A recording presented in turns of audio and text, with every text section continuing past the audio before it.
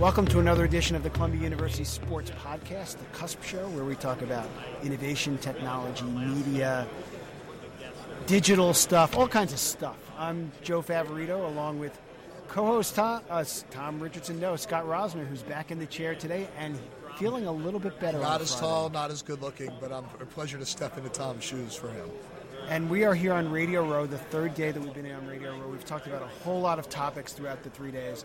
And we're going to talk a little bit more NFL innovation now in player health with Jennifer Langton, the NFL SVP of Player Health and Innovation. So it all fits together very well. Jennifer, thanks for joining the Cusp. Thank you for having me. So tell us a little bit about what you guys are up to right now at the league. Obviously, it dominates the conversation, with everything from conversations and collective bargaining around 17-game seasons and, the greatest, as we think about existential threat to the league going forward, is player health and safety and, all the news that's been out there for quite some time. Talk about what you do. So I manage the league's engineering efforts and innovation platform. If you date back to 2016, we had developed what we call the engineering roadmap, which is a 5-year plan to stimulate the helmet marketplace. And with that, you had to understand the mechanism of injury of concussions, because a better helmet will hopefully reduce concussions.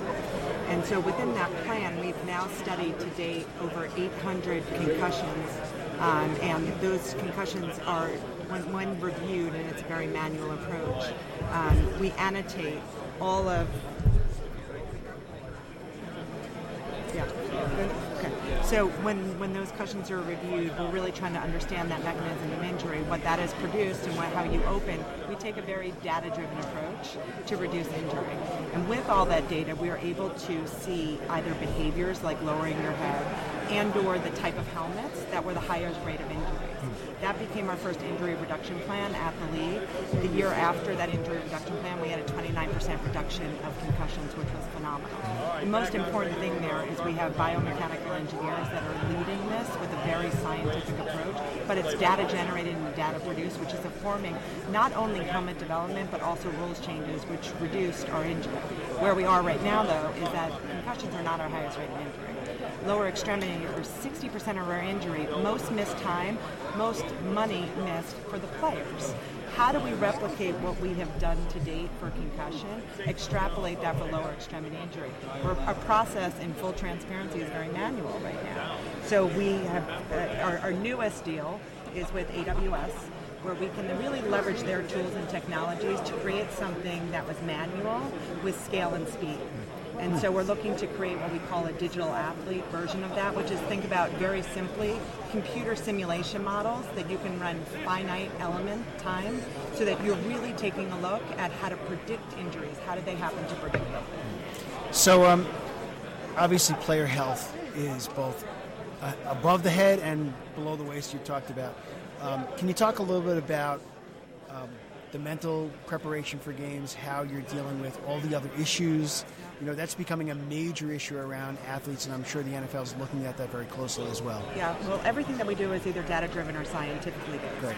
So when you say head-to-toe, we take a look at injuries all the head-to-toe, but we're really taking a look at the wellness of our players. Great. So we have a chief medical officer, I don't know if you know that, Dr. Alan Sills, and underneath him, so a few of our key initiatives for health and safety this year are behavioral health. Let's bring in the leading experts to really define best practices and mandate for the club what are best practices, and that they leverage in providing the support needed to players that do have mental health issues. Pain management is another huge one, and then sports science. So it's not just head to toe as injuries that you sustain, but it's also overall wellness, which is very important to preparation for every game. Heat and hydration is very important. Sleep is very important. Yep. So we're taking a more holistic approach to it, medical as well as engineering and innovation. Right. You touched on AWS, which some of our listeners may not know is Amazon Web Services, correct? Yeah. How did they get involved? I mean, that's probably something that people wouldn't think about when they think about Amazon at all. How did that come about, and how has it worked out so far? Well, we just announced a deal with them in December at their reInvent.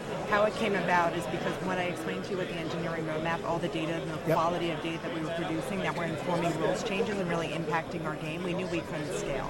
So we, the NFL, have now, with that quality, have vast droves of data with that fast throw, we also have the expertise with football. What we needed was the tools and technologies to accelerate that. The example that I used earlier was a lower extremity injury. So Jeff Crandall, who's our lead engineer, Jeff Miller, who I work very closely with, and myself, went on a roadshow, if you shall say, to all different technology companies, and we really wanted somebody to partner with us in the space. Many of the tech companies want to take your data and run. We wanted somebody, because health and safety is the league's #1 priority, to work with us, because these are tools and technologies that have never been created before. And so they had worked very closely with our next-gen stats. Are you familiar with next-gen for stats? sure. Now, that was something that had never been done before. It's a fan engagement tool, but it was the prediction, right, on completions or plays with the visualization that's brought to fans real time. If you think about what we're doing in health and safety, it's never been done before. Those concussion reviews that are manual, could computer vision and technology start to predict injuries the way humans are doing it right now? Right. So really it was the work that we have done and the collaboration that we had already had with them had opened up the door. We work very well together, and we, Commissioner will say it top down, we always choose the best in class, and they are best in class partner for this type of scope of work, and very passionate about it. No, there's no question. They're doing some really cool work, and you guys are doing some really cool stuff around the Super Bowl as well, and some really interesting events. You could tell us a little bit about that. Yeah, well, today we just came from our First and Future platform. Our First and Future platform really stimulates different type of health and safety innovations. I think one of the greatest things of our health and safety over the past 2 years is we started to crowdsource data. So the quality of data that we are producing, it's not only informing rules changes, but we're able to crowdsource that and hear from others, data scientists that are in the marketplace. We actually did have a few Columbia students, I believe, last year had submitted, different, we give a problem set and they give a solution for it. But sometimes those solutions do resonate and they follow through the competition committee. It could be an element of a recommendation, right? An element of that computational model. But what today really does is it solicits these different types of innovation to either inform us. Our hope is that one of the products that they do present does translate to field. So that's always. But it's all geared to really make our game safer, but to drive health and safety for our players. To go to a lot of what you're doing involves obviously player tracking and data. One of the big concerns that anyone who's collecting data has is about privacy and who actually owns that data. How does the league approach that issue? Well, everything that we do in health and safety is captured from our EMR system, electronic medical records. We have our epidemiologists, IQVIA, that really, with the NFLPA, take a look at trends and statistics. So we de-identify that information and really take a look at injury trends.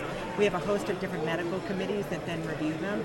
So we do not get into any HIPAA concerns. The privacy of that data is de-identified, and as you know, concussions are public, injuries are public.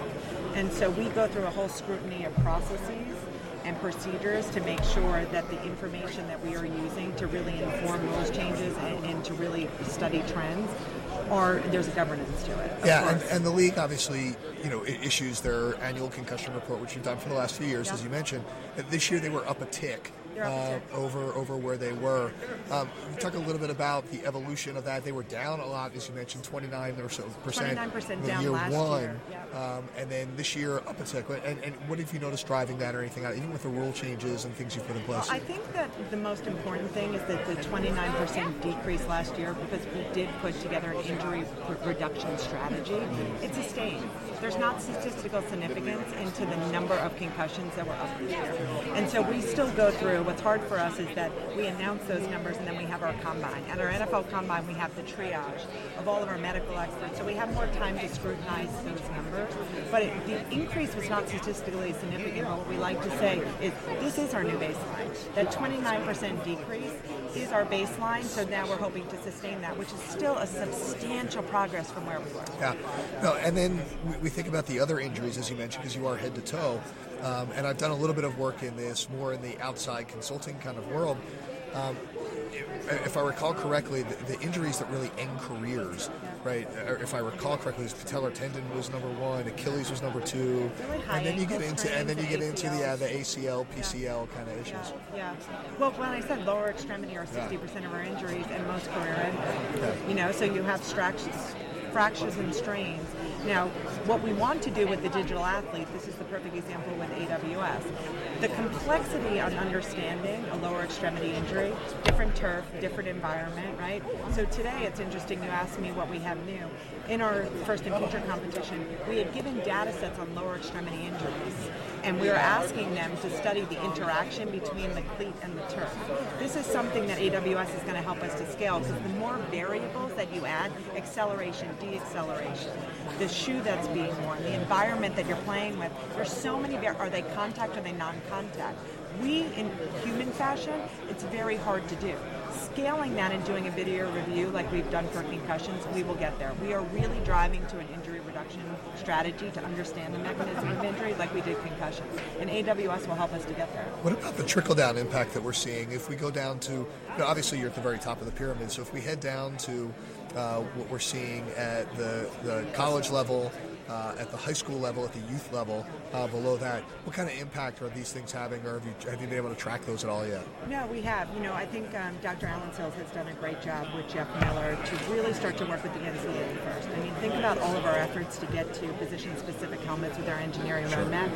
2 years ago, 41% of our players were in top-performing helmets. This year, 99%. Over the past 2 years, we've had about 13 new helmet models. What is our issue? NCAA players coming into our league, if they were educated on better performing helmets, we wouldn't need to make that education or transition. Tackling techniques. The information when we were doing the concussion reviews, lowering your head, right? That's behavioral. You're being coached that way. It is so important for us to share the information and the learnings that we're getting with the NCAA, so we're not adopting those behaviors, that they're adopting better helmets earlier. Right. That's our first step, and then naturally it will have a trickle-down effect to high school as well as youth. So one of the things we saw in this area, though, and some news that probably isn't so favorable for the league, is the top-performing helmet was the Vices helmet, right, if I recall correctly this past season. And Vices looks like it's going out of business, and for everything that we've heard about that in the last couple of weeks. So what does the league do with this? I mean, it's best helmet, best in terms of health and safety, 225 players or so across the league using it. Okay. Yeah. It's the top-rated helmet in laboratory testing. Okay. So let's just be clear there. Okay. There are other helmets that are better worn. I think that Vices number one can still be worn next year, so it can be reconditioned. The player does not need to get out of the helmet. What's unfortunate, because of their financial difficulties, is that they did have a helmet in development that I think could have exceeded all expectations. I think what Vices had, and I had managed the GE relationship way back when, that helmet was born out of challenges like we did today. And so what was brilliant about that helmet is that if you have an engineer and a neuropsych that take a white space to it, with different innovation, with different engineering, a new helmet can be developed to dissipate the impact. It was the catalyst for pushing a lot of the other manufacturers. So they were so good in ways. They're not dead yet. Yeah. So they're still looking to get financial rounding, but they will show promise. But the innovation has been successful. So let's talk about innovation, because that's obviously at the forefront of so much of what you're doing. How do you create, through what you're doing, an environment that is ripe for innovation? Yeah, well, an example like today, here we partner with the best in class, so even AWS will have a series of different types of innovation. Vices is the best example. We partnered back when, in 2013, with GE, and we wanted to stimulate innovation for a sideline diagnostic for concussion. With that, we ran innovation challenges, protective equipment, we had protocol changes. Vices was adopted. So why did we do that with GE? Because they have credibility in the space. There's a healthcare partner, right? They had imaging. And so you partner with those where you're taking a different breadth of different type of solicitation, but you're always looking, there's always a better widget. There's always a better protocol. And so it's being on the forefront on really partnering with those to solicit innovation. And today was a perfect example of that. No, absolutely. It is. I mean, look at us crowdsourcing. We talk about data. The league has never crowdsourced. No, opening up platforms so and crowdsourcing. Last year we crowdsourced the punt play. This year we crowdsourced lower extremity. Why? Because the competition committee is thinking of those issues. How do we start to change our game to mitigate those injuries, right, or improve the health and safety of our game? Yeah, I mean, so much of it too is that the data is out there. Right, so in a way, it's almost like opening yourself up and saying, you know what, we know the data's out there. How can we help you? Right. And being open to it. Right, exactly. And a good idea, my boss Jeff Miller says this all the time, a good idea can come from anywhere. It could be that guy in the garage, and what that guy in the garage needs is either funding, guidance, or for us, scientific support. Yeah. And so we run this whole series of programs. We also partner with Duke University. It's the NFLPA's lead engineer, Barry Myers, who does the solicitation of different types of innovation. And so we do hope that some of the innovations that come from it translate to field. What they need from Barry is his biomechanical engineering, but also his finance background. You know, how do you bring these products to market? There's a fantastic number of products. That's how we look to innovate. That's how we look to stimulate the marketplace. And with the attention of the NFL and the NFLPA on it, you can really, you know, hope to bring them and stimulate their success. Good question. You're certainly not enthusiastic about your job. I know. So, Yeah. well, My background, I was an athlete at well, University actually, of Virginia. that's what we're about to do, because we never really, we usually start off there, Scott. Jennifer, how did you get to where you are? So this is not just by way of background. I went to University of Virginia undergrad. I played lacrosse there. And you were what year? I graduated in 97. So your coach was? Julie Myers, and Jane Miller actually recruited me. Yeah, so there's a long path of women from my high school, including Julie Myers. Oh, who PA. Harriet in high school, shout out. I had no idea where this was going. Absolutely. So Julie was 2 years ahead of me in high school, then Bonnie Rosen, Awesome. and then Sherry Greer, I know all from all our of high them. school in a row. So I just texted with Bonnie before. They were all on funny. They were on first year. My first year, they were fourth year. Yeah. So I did get the opportunity to play with Sherry Greer. Yeah. But I was fortunate to play and start my whole first year, which was pretty unique for a first year. Sure. And they had just come off the U.S. championship. Unfortunately, in my second year, I blew out my knee. And so this is somewhat in my DNA. It's funny how it comes full circle. I had a financial background for years. Came into the NFL to do finance, a lot of deal structure, reporting to Eric Rubin on the commercial side of the house. And then I went to business school, and then an opportunity came up to work with Jeff Miller, who is absolutely brilliant. He's a lobbyist by trade. He's, you know, an attorney, and I was more of the business partner there. And we really take a look at how we reduce injuries with white space and build strategies to do so. And we tap into intelligence. And, you know, we're not neuropsychs. We're not neuroscientists, but we have committees that help us when we, like, what do we do to improve the health and safety of our sport? And we're very lucky that the NFL attracts such quality talent. And there was a detour in there that you overlooked. CFO of Atari? Yes, I was. What was that like? So it was so much fun. I was never a gamer, but I learned a lot about gamers. But, you know, in the 5 years or 5.5 years that I was there, just to give you context, we started and it was about 400 employees with production facilities. And when I left, we were 38 employees.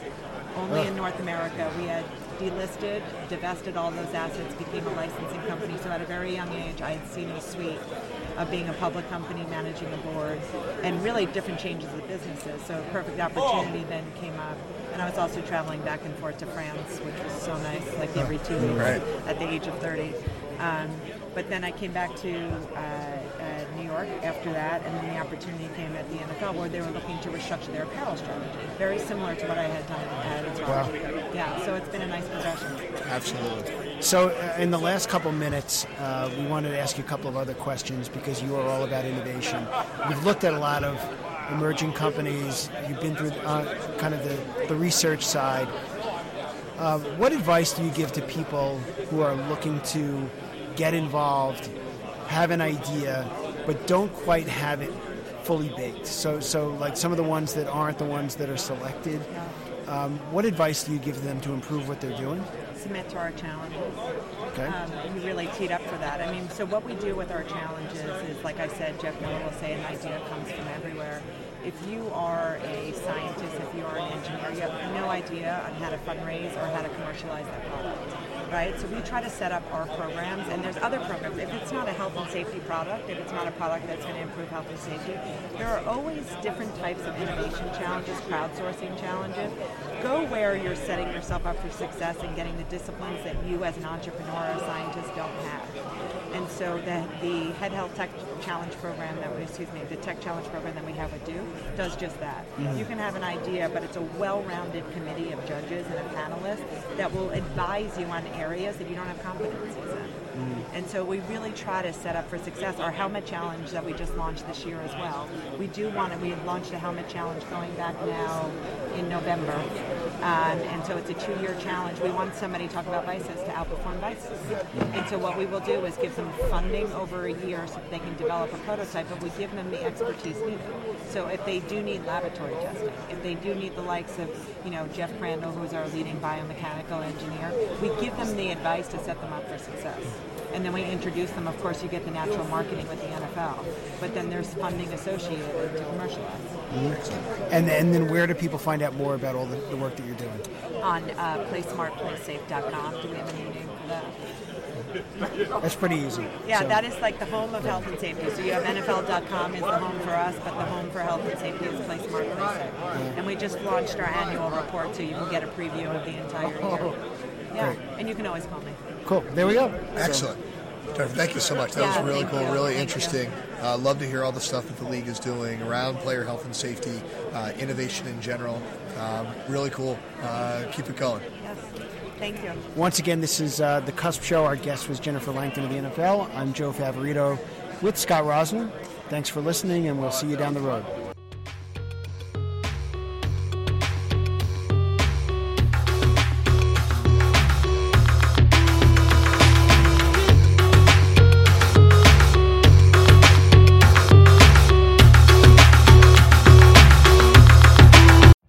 Every day, we rise, challenging ourselves to work for what we believe in. At U.S. Border Patrol, protecting our borders is more than a job. It's a calling. Agents answer the call, working together to keep our country and communities safe. If you're ready for a new mission, join U.S. Border Patrol and go beyond. Learn more at cbp.gov/careers.